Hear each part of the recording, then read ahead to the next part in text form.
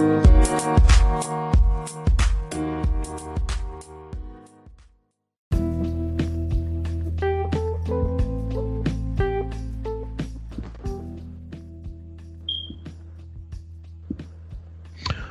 right, Coast to Coast Combat Hour. This is the one after the big UFC 241 card in Anaheim. As always, Ed Carbajal here with Matthew, the Bleacher Creature Hawkins. That was at the event. How was it out there, man? It was hot outside, but no, the event was cool. Obviously, we'll get to the fights.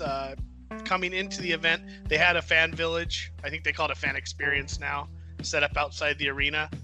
And they actually had some bigger names: Masvidal, Ferguson, Dominic Reyes, Ashley Evans Smith, I think Henry Cejudo. So they had some bigger names out there, and it was free to the public outside. So there was some bigger lines for some of the bigger names. I got in line and got to meet Dominic Reyes, and it was like a 10-minute line, so nothing too extreme, but that was nice. They had that set up with the gift or the merchandise stuff outside. So, and the big UFC, if you've been to an event, the big UFC lettering, basically for people to take pictures in front of and stuff. So that was nice. I hadn't seen that at many events lately at all, really. I mean, Vegas usually has the lettering, but I haven't seen any kind of real fan village at any of the ones I've gone to. So that was nice to see. It's something for the fans. There was a lot of fans I was talking to that honestly didn't have tickets for the event because it had sold out quick. But just being big fans of the sport, they were there and able to meet some people. And for the average fan, that's a really cool thing. I always talk about how spoiled I am, but it's still cool to be able to meet somebody, get a nice photo, and do all that before the fights. With that said, rolling into the event, the Honda Center. For those that haven't been there, is a really nice arena. It was opened in 1993, but you couldn't even tell. Looks like it was opened yesterday. Oh, nice. Everything's real clean, nice. The upper level where I tend to sit now, I get lower row seats as much as I can, and this one I was in row 1.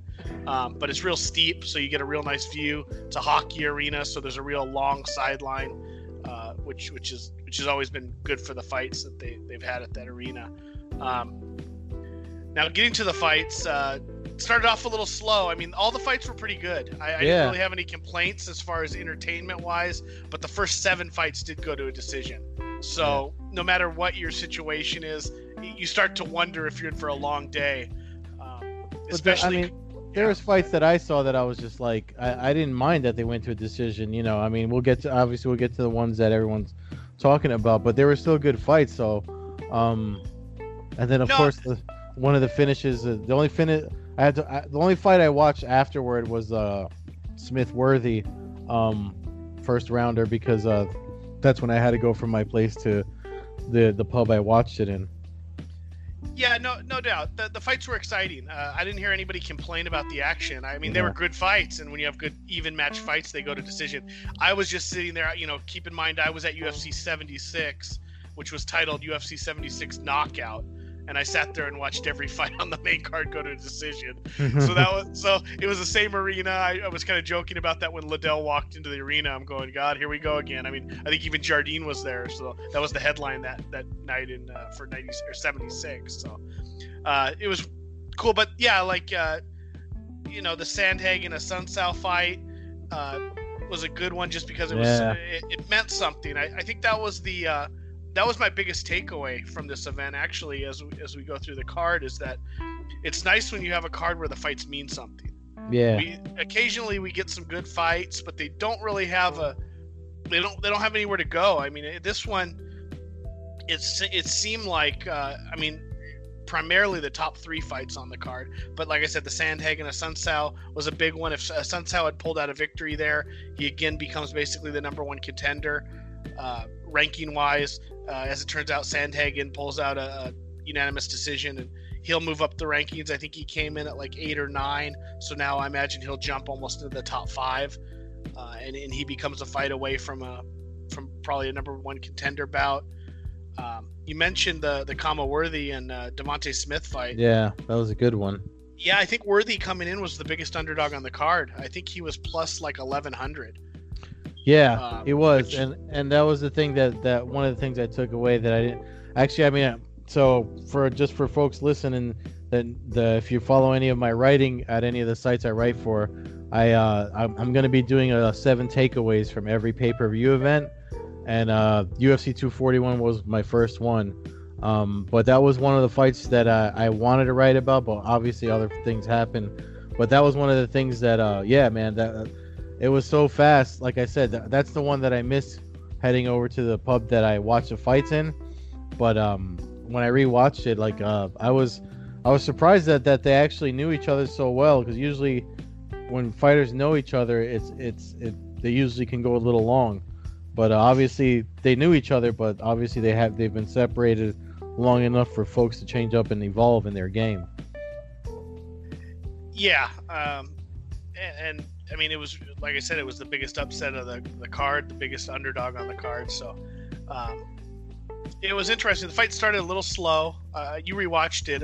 Again, my perspective from inside the arena is always a little different, and it's a little more distracting. But I remember feeling like it kind of started off slow. The crowd got a little bit antsy, and then Worthy. It was actually they actually landed punches on each other, and Worthy caught him with the more powerful shot and put Smith down. But I remember that waking the crowd, not waking the crowd up again, because like I said, the prelims were exciting fights, but it was just nice to see a finish. A lot of people there. I was with a couple people who was their first like UFC event, so for them it was they want to see someone get knocked out. You want to see someone get submitted, even if the fights are good. So that really got the night going. From that point on, it was pretty much nonstop action. The Derek Brunson fight kicked off the main card with Ian Heinisch. That was probably it was an okay fight. Had some back and forth. Brunson picks up the unanimous decision win. I don't know if I think I picked against him too, so that was, I mean, he did fight well. So I don't know why I thought he lost the step that I picked against him, but well, I think we saw Heinisch as the up and coming. I mean, he came into the fight at 13-1. He had some coming off a win over Carlos Jr., who, to me is a great fighter, and so he dominant win over him. But Brunson really needed the win. I mean, I'm not going to look back at his record and see exactly where he's at in his last few fights, but anybody who watches him know he's kind of up and down, and in the middleweight division, there's not really a whole lot of breathing room if you lose a fight. So. Yeah. That moved on to Sadiq Youssef versus Gabriel Benitez. Again, we got a knockout here. Sadiq with the KO win over Benitez in a fun 1-round fight. That was another exciting fight. Yeah, I mean, not for nothing, to win exactly as I expected it to go. I like Youssef. He's one of these guys that one of the things about the card, I mean, with Nate Diaz coming back, and I know we're going to talk about that, but like these guys on the come up, and guys on the card that are names, it's one of these things that it's I think we're noticing another like evolution in the sport, and Youssef's one of those guys for me. He's going to be pretty well known. I want to say in like a year and a half, 2 years. I see him being a definite force at featherweight. Yeah, no, he's exciting. Nigerian fighter. There's a few of those now, so he's going to have that backing. Wouldn't be surprised if UFC tries to do something in Africa sooner than later, considering. I know the conversations have already been brought up, so that makes sense, and that could be something that really gives him a huge international push if that comes. That knockout really set the stage for the final 3 fights of the night, and the 3 on the poster, and the 3 everybody was really talking about for the last couple months. And shockingly to me that all 3 of these fights held together, and we didn't really have any cancellations on this card. And I guess that goes to show you that too, when fights don't get canceled, the UFC cards can really hold a little bit more of a punch than when you start getting gutted. But for me, the fight of the night, and the fight that I kind of was most interested in going into this event, Paulo Costa, A lot of people, Yoel Romero. I said it last week when we had our guest on that it was like two gladiators basically going in there, two barbarians going in there, and man, they lived up to the hype. That was 15 minutes of just swinging and head kicks, and Romero's just an animal. Costa ended up picking up the unanimous decision win, 29-28 on all three cards. But I mean, a draw would have been really fine down the line. I know there was a little controversy. I thought it was clearly one round each, and then there was another round that was close. Mm-hmm. I have no problem with the decision. I'm glad to see Costa actually get the win. Me neither. He becomes a 13-0 prospect at that and real contender, and I don't think Romero was going to get another third fight. I'm not sure where that would have went with maybe if Adesanya would have beats Whitaker, but I didn't really want to see Yoel Romero Whitaker 3 right now, I guess, with all the other potential matchups. So I don't know. I said it walking out of that arena. One of the greatest crimes we've had in this sport is not getting to see a 25-year-old Romero. The fact he started the sport at 34, 35. Yeah. Now he's 42. I mean, that guy is an animal. Yeah. Yeah. I mean, the thing about I know there's people that are pissed and thought Romero won, but so in the 7 takeaways piece, one of the things I did write about was if you walk backwards too much in a fight, that's what's going to cost you the fight.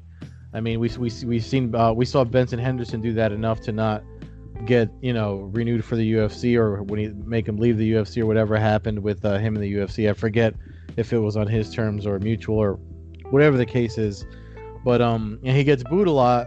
He gets a lot of shit for, I mean, essentially fighting as safe as you can, which is, I mean, I thought it was smart.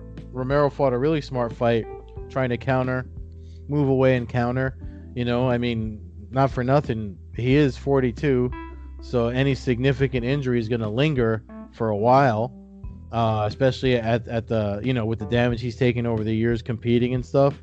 Granted, he's got a way better body than I'll ever have, but still, but all that goes to say that him playing it safe and walking backwards, hoping to get that lucky shot that he did get in that early round, but they kind of dropped each other. But that's not going to win you any fights if it goes to a decision if you don't get the finish. So I was surprised that he only did the one takedown, and then he just did that backpedaling thing the whole rest of the fight. So I wasn't surprised about the decision, and I like them both, man. I mean, like you said, I'm glad that Costa's moving forward.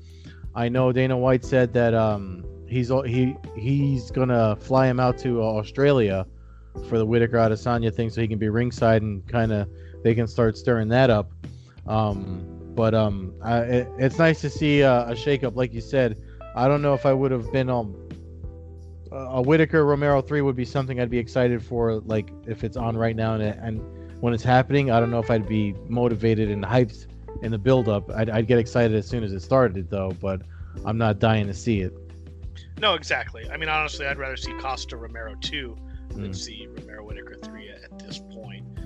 But there's no reason to do that. There's plenty of fights for both guys. So we'll see. I mean, there's some things Romero can do. Maybe Romero goes up, tries 205. If Weidman's able to get by Reyes, maybe you do Weidman, Romero 2 at 205 or something like that. I mean, there's a bunch of options at this point in his career. I think getting a title's probably hard to do. I mean, he essentially could have got one if he would have made weight against Rockhold, but at this point, a couple of monsters. Just try to headline some fights. And some guy that didn't really follow the sport asked me, "Are these guys heavyweights?" And I was like, "No, they're middleweights. They're 185ers." No, and that's what's funny too, because so we go from this 185 fight to the co-main event of the night, which in California here was the fight that the fans came out to see. Nate Diaz, huge following in really all of California. When Nick used to fight in San Diego for Strike Force, same kind of things. Fans came out in droves to watch him compete. Always been fans of the Diaz brothers here in California. He fights Anthony Pettis, and the result of the fight, Nate Diaz wins a unanimous 3-round decision in a really good fight. Yeah. But it was just funny seeing those guys take the cage after Costa Romero. Basically, they're supposed to be one weight class apart. But could you imagine Anthony Pettis standing in there with Costa in a fight? I mean, Romero's a house, so same thing. I can't imagine anybody's like just trying to look normal next to Yoel Romero. Yeah, but it just seemed like we were going from like heavyweights down to welterweights as opposed to just one weight class. 15 pound difference as far as the weighing goes. So yeah. So Nate Diaz comes back. I believe I picked Pettis to win. I didn't think Diaz would look sharp. I thought he'd be a little bit rusty, and I was wrong. You sure was. I was wrong, and the guy's hilarious. His shtick. It's not a shtick. It's apparently exactly who Nate Diaz is. If he's been doing it for 15 years, it is who he is. So I just it was fun, man. The crowd was into it, and the fight lived up to the hype. Again, it doesn't always happen, but Pettis came in and had a really nice first round. Cut Diaz. It seemed like Diaz was actually tired when he was on his stool, and he admitted afterward, actually in the backstage interview, he said he did get tired, which is weird to hear him say because that's not something normal for him, but it is what it is. I heard him say he's used to the 5-round fights, and he came out kind of throwing heavy and hard early, as opposed to kind of pacing himself, which he had gotten used to with the 5-rounders. So that could be true, could be not, could be the layoff, could have had a little bit of an adrenaline dump, could have been Anthony Pettis coming out, 2 world-class fighters, but Diaz really turned it on in the second and third round and made it clear that he was the better fighter on the night, and then he called out Jorge Masvidal. I was glad to see he didn't call out Conor because I think Conor right now is a I don't know. To me, he's barely even an MMA fighter at this point. He's irrelevant. He's irrelevant, and that was one of the things from actually that fight alone spurred 3 of my 7 takeaways from that event. When the final one was that I wrote was that we don't need Conor McGregor, but we do. We're all about.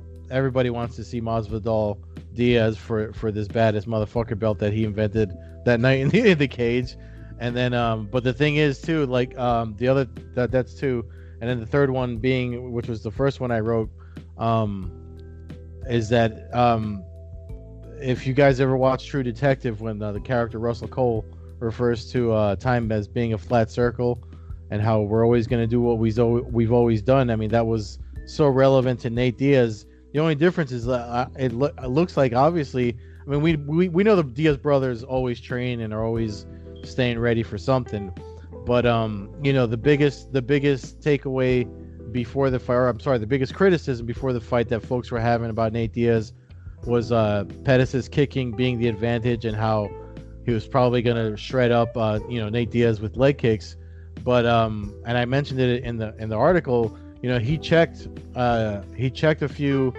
of those kicks, and I think you can watch. There's somebody put the video out there because Pettis broke his foot. He had to go to the hospital after that fight.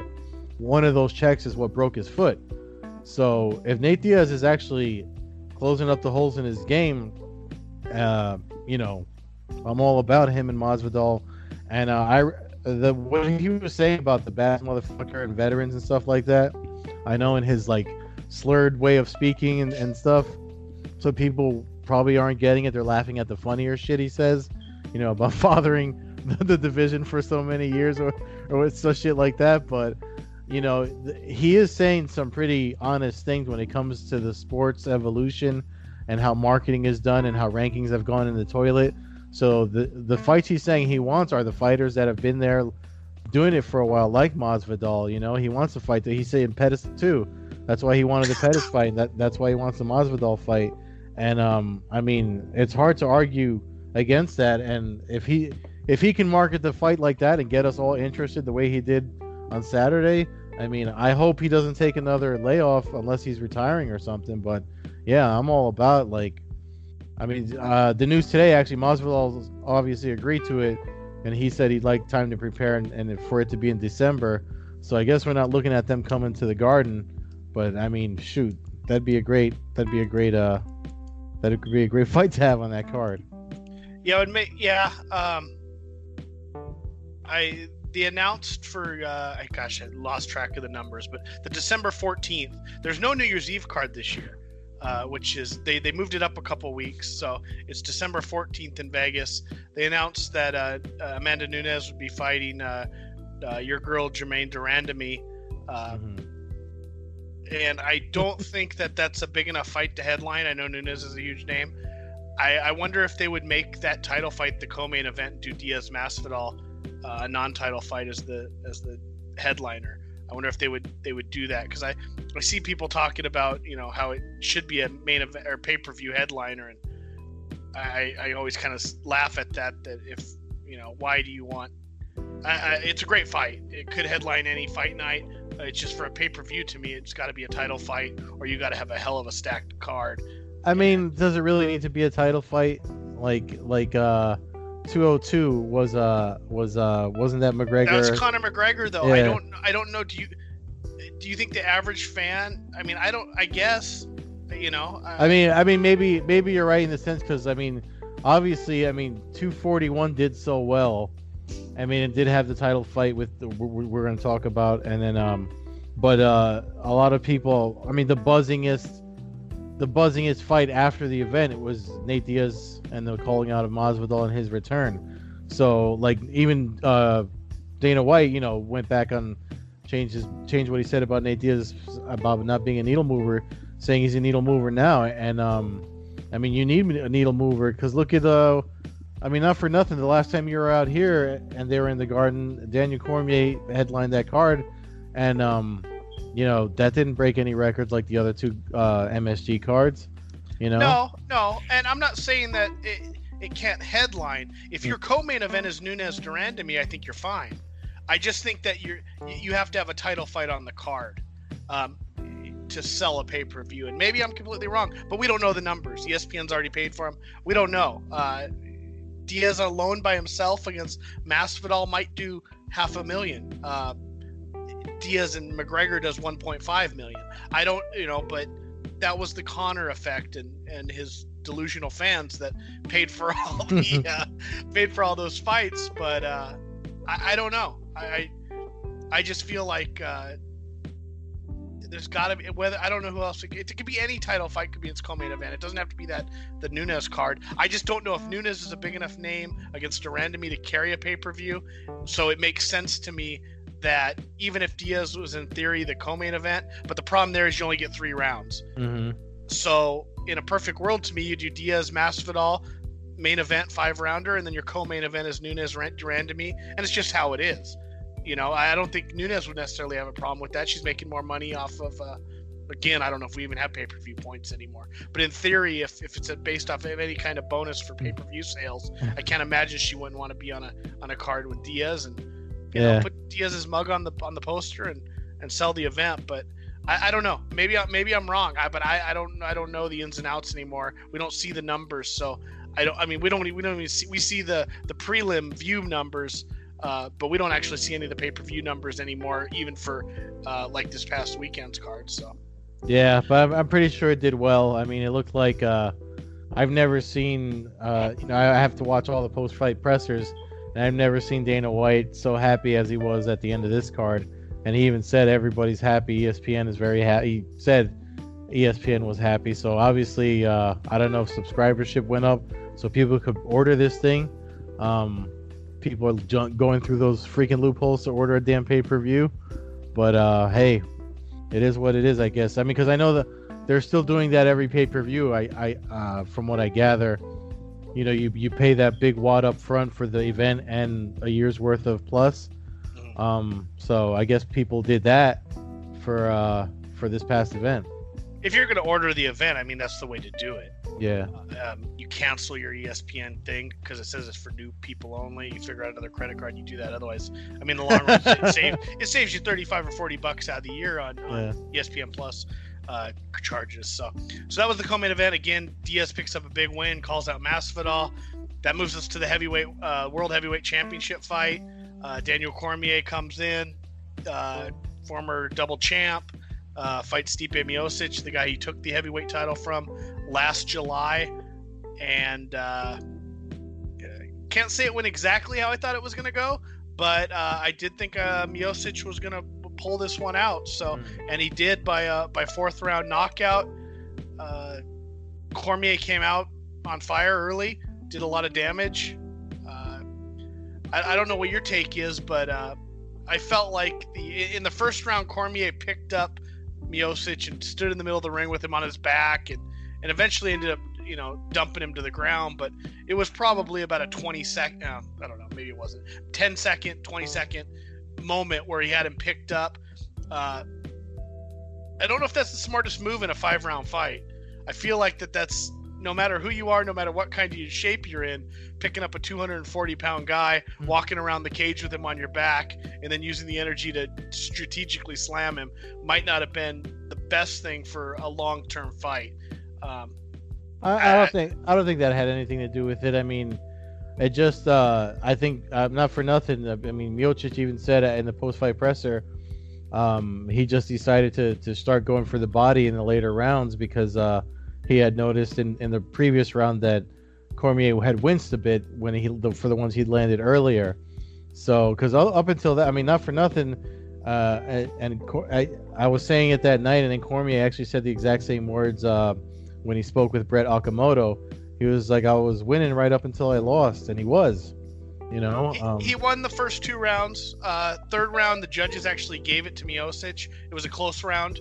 I know Cormier outstruck him, but I definitely felt like the momentum was shifting. I commented to people around me that third round was kind of the round. Going into the third round, I said this is a big round because I even felt like the end of the second round. I mean, again, I'm watching it from the crowd, so my perspective is different than TV. It just seemed to me that Cormier wasn't moving as well, and that both guys were standing basically in front of each other and open for big shots. Yeah, it was just a matter of time. I felt like before one of them landed. There wasn't a lot of movement. There wasn't a lot of moving around. It was basically 2 guys kind of plodding around the cage, but for the most part standing in front of each other. Third round, Miocic started taking advantage of some stuff. As you said, Cormier started showing a little bit of weakness.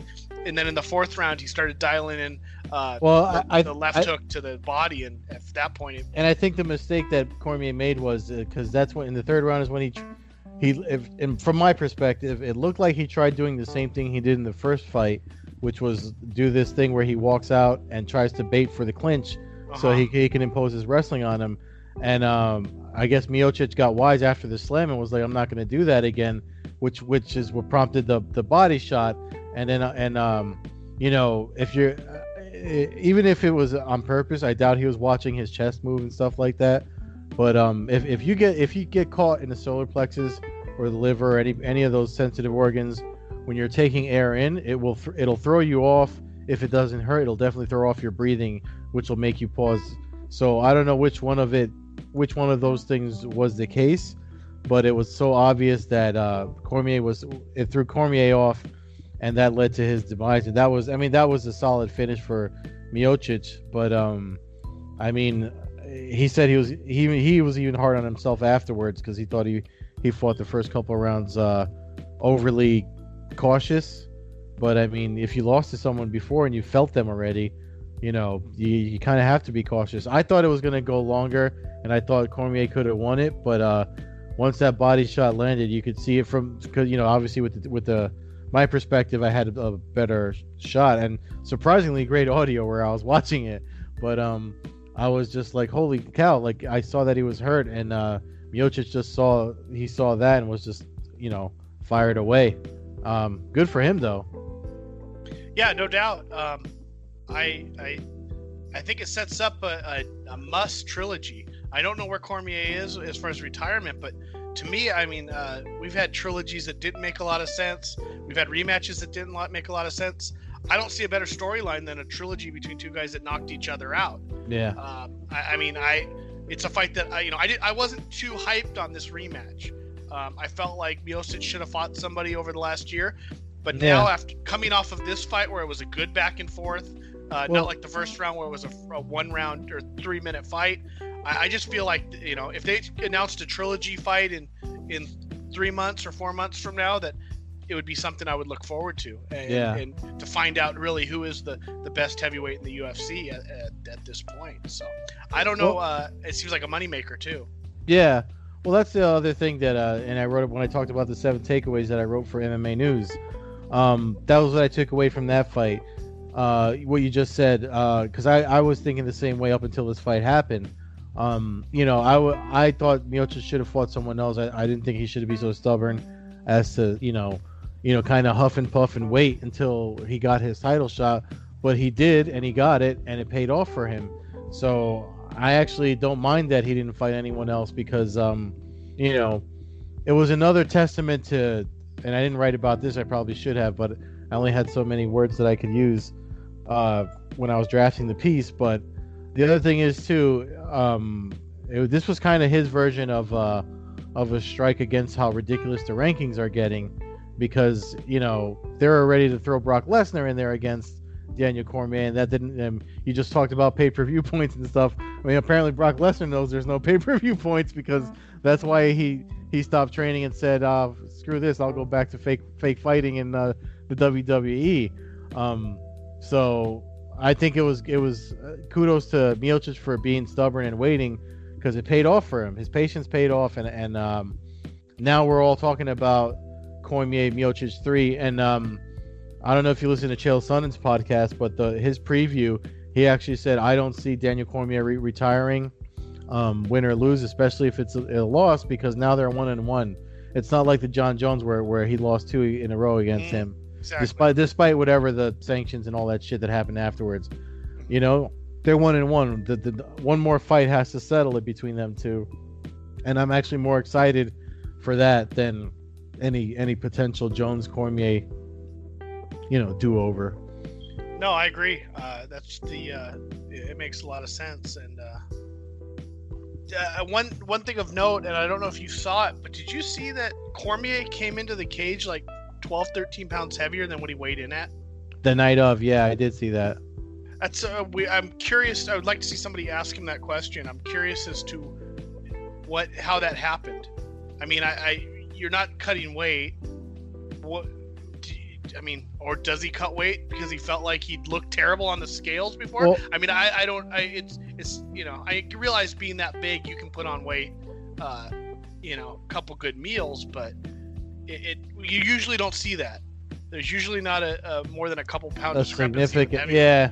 Hey man, I mean, not for nothing, the body does strange things when you get around me and Cormier's age. I mean, I'm still trying to lose 15 pounds from February. Yeah, I know, but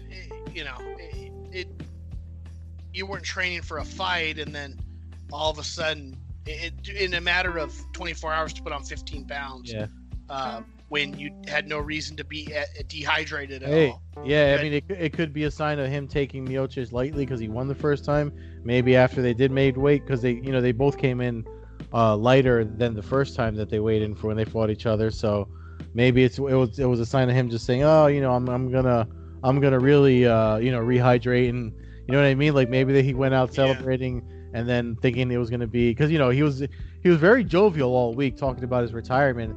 So maybe there was a part of him that thought he had this in the bag, Yeah, no, I mean, mentally, he knocked the guy out in a couple minutes in the first fight. So yeah, it's not a criticism of Cormier. I just would be curious to see if it was just a natural body thing, or if it was something where he literally went out and had a 60-ounce porterhouse or something, right after the weigh-in. But or ate sooner to the. I mean, I'm not sure when they do the weigh-in for the pre-fight weigh-in. I don't know when that takes place, but maybe he had a big breakfast in the morning and jumped right on the scale. I don't know, and it's really relevant. It's just kind of an interesting thing that I don't see very often. Yeah, I don't think. I mean, I doubt that they're ingesting anything in the morning of the weigh-ins. Those guys are usually pretty stressed out up until that point. Yeah, no, I that's why it makes it curious. So great event, great crowd, sellout crowd, loud crowd. Didn't really see any fights or any of that kind of stuff. In spite of it being a Diaz crowd, which could potentially lead to some of that action, but that was a great event. One other fight of note over the weekend from Rizin, which we should talk about real quick. Kyoji Horiguchi, the champ from Bellator Rizin, gets knocked out in 60 seconds, or give or take a few, 65 seconds, by Kai Asakura, one of the up-and-coming Asakura brothers, who I believe moved to 13-1, maybe 14-1 with the victory. Huge upset, and one of the gambles that Japanese promotions always have when they have non-title fights, and when you don't necessarily have a promotion deep enough, they got to keep Horiguchi going, which is great for fight fans. I don't think it's a huge. I think it's actually. I see a lot of people disappointed online about Horiguchi losing. He's obviously a big fan favorite. And as am I. I look at it a little differently. Asakura knocks him out. Now you have a rivalry forming in Japan where you need a rivalry and you need a fight. Horiguchi goes in, wins the rematch, again sets up a trilogy. This could potentially be something that Rizin could feed off of for the next couple years, really, depending on how everything unfolds. And maybe Asakura gets sent to Bellator now. I mean, there's a lot of things where he just made a name for himself, and things could happen. But a huge upset. With that said, we look forward to the co-main and main event this weekend's Bellator 225 card. I know you're not making it, but it's out in Connecticut. At the Webster Bank Arena. It's the first big MMA event. I think they had a CES there already, but it's the first big MMA event that's not on a Native American reservation, because apparently they had some MMA troubles there too that are no longer. So it's a pretty big deal for a lot of the local fighters in the Northeast. No, that's good. I was going to ask you that because I noticed it doesn't say anything about the typical arenas that they go to in Connecticut. So this event is headlined by Matt Mitrione versus Sergey Karatanov 2. First fight ended in about 15 seconds when Mitrione landed a low blow on Sergey. And that one I was there for, unfortunately. That was an ugly end. So they'll rematch. The co-main event's another fight that has a lot of interest in it. For me at least, and for heavyweight fight fans. Vitaly Minakov, coming off a controversial loss to Chet Kongo, who will be getting the next title fight against Ryan Bader on September 7th. He faces off against Javi Ayala, who's coming off of a big win over Frank Mir, where he dismantled the guy, and that was coming off prior to him losing to Chet Kongo. So Kongo actually has a win over both these guys. Kongo's 1-1 with Minakov going back to old school Bellator. But I think it's an interesting fight. I think it's a fight where we find out where Minakov really stands. A loss here would really probably bury him, and very well might send him. I mean, he's a world-class heavyweight, but the bottom line is if you return to Bellator and you go 0-2, there might not be you could potentially see him back fighting in perhaps Rizin or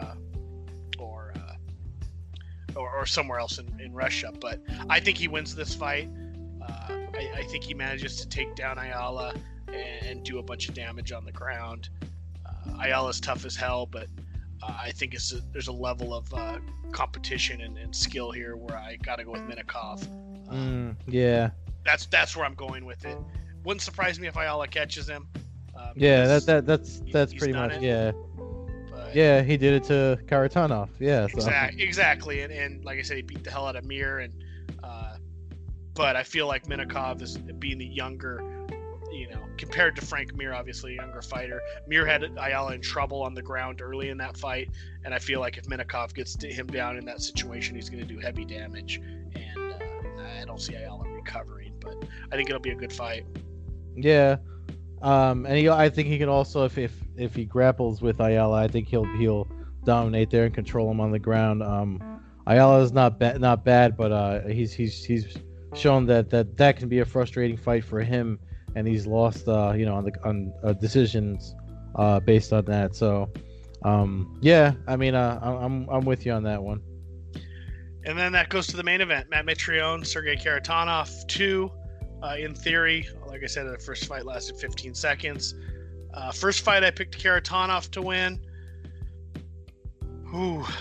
I think I'm going to switch. This goes against me. I usually don't pick against the Russians. I usually don't pick against Sergey Karatanov. But I think Mitrione lands a big shot. No collusion. What do you mean you don't pick against the Russians? I usually don't. Big fan of all of them. Yeah, I know. Most of the time, yeah, you know that. Believe me, we know. We know. Everybody knows. But I'm gonna go with Mitrione on this one. I feel like he's gonna land something big hook or something, and rock Sergey. I have no real reason. I don't have any kind of research or anything on that. It's just a feeling I have.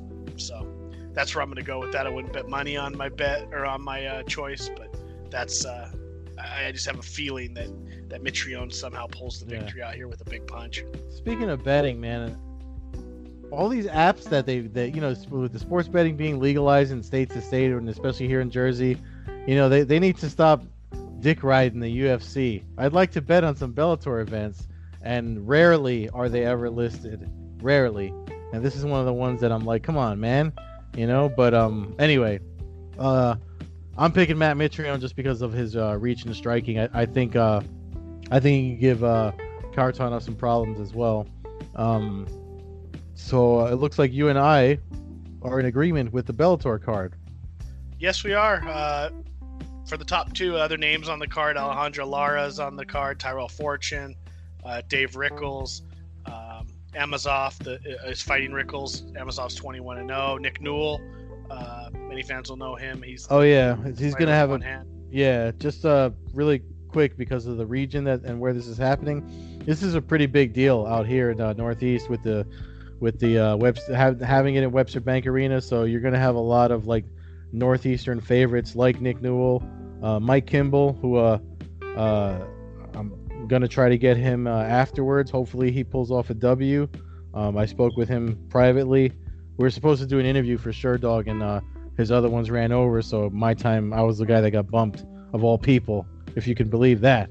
But thank God I talked to him because I've followed his career since he started it. He's got a young career, up and comer. But yeah, Nick Newell, Castro Alzema, who's also a favorite out here in the Northeast, and Ricky Bandejas, who's out from Jersey. He's also on the prelims against Ahmet Karetli. I can't pronounce his name. So a lot of the regulars that would be on a Mohegan Sun card and stuff like that you mentioned, and Crony Gracie, who fought at the Garden as well. So coincidentally, a lot of the guys that fought at the Garden are fighting again. So good for them. Oh, and we'd be remiss if we didn't mention Austin Vanderford, Mr. Paige Van Zandt himself. I was gonna say, yeah, you can't forget him. There's looks like I'm seeing 16 total fights on the card, so there'll be a loaded prelims. Mm-hmm. This event is on DAZN and Paramount.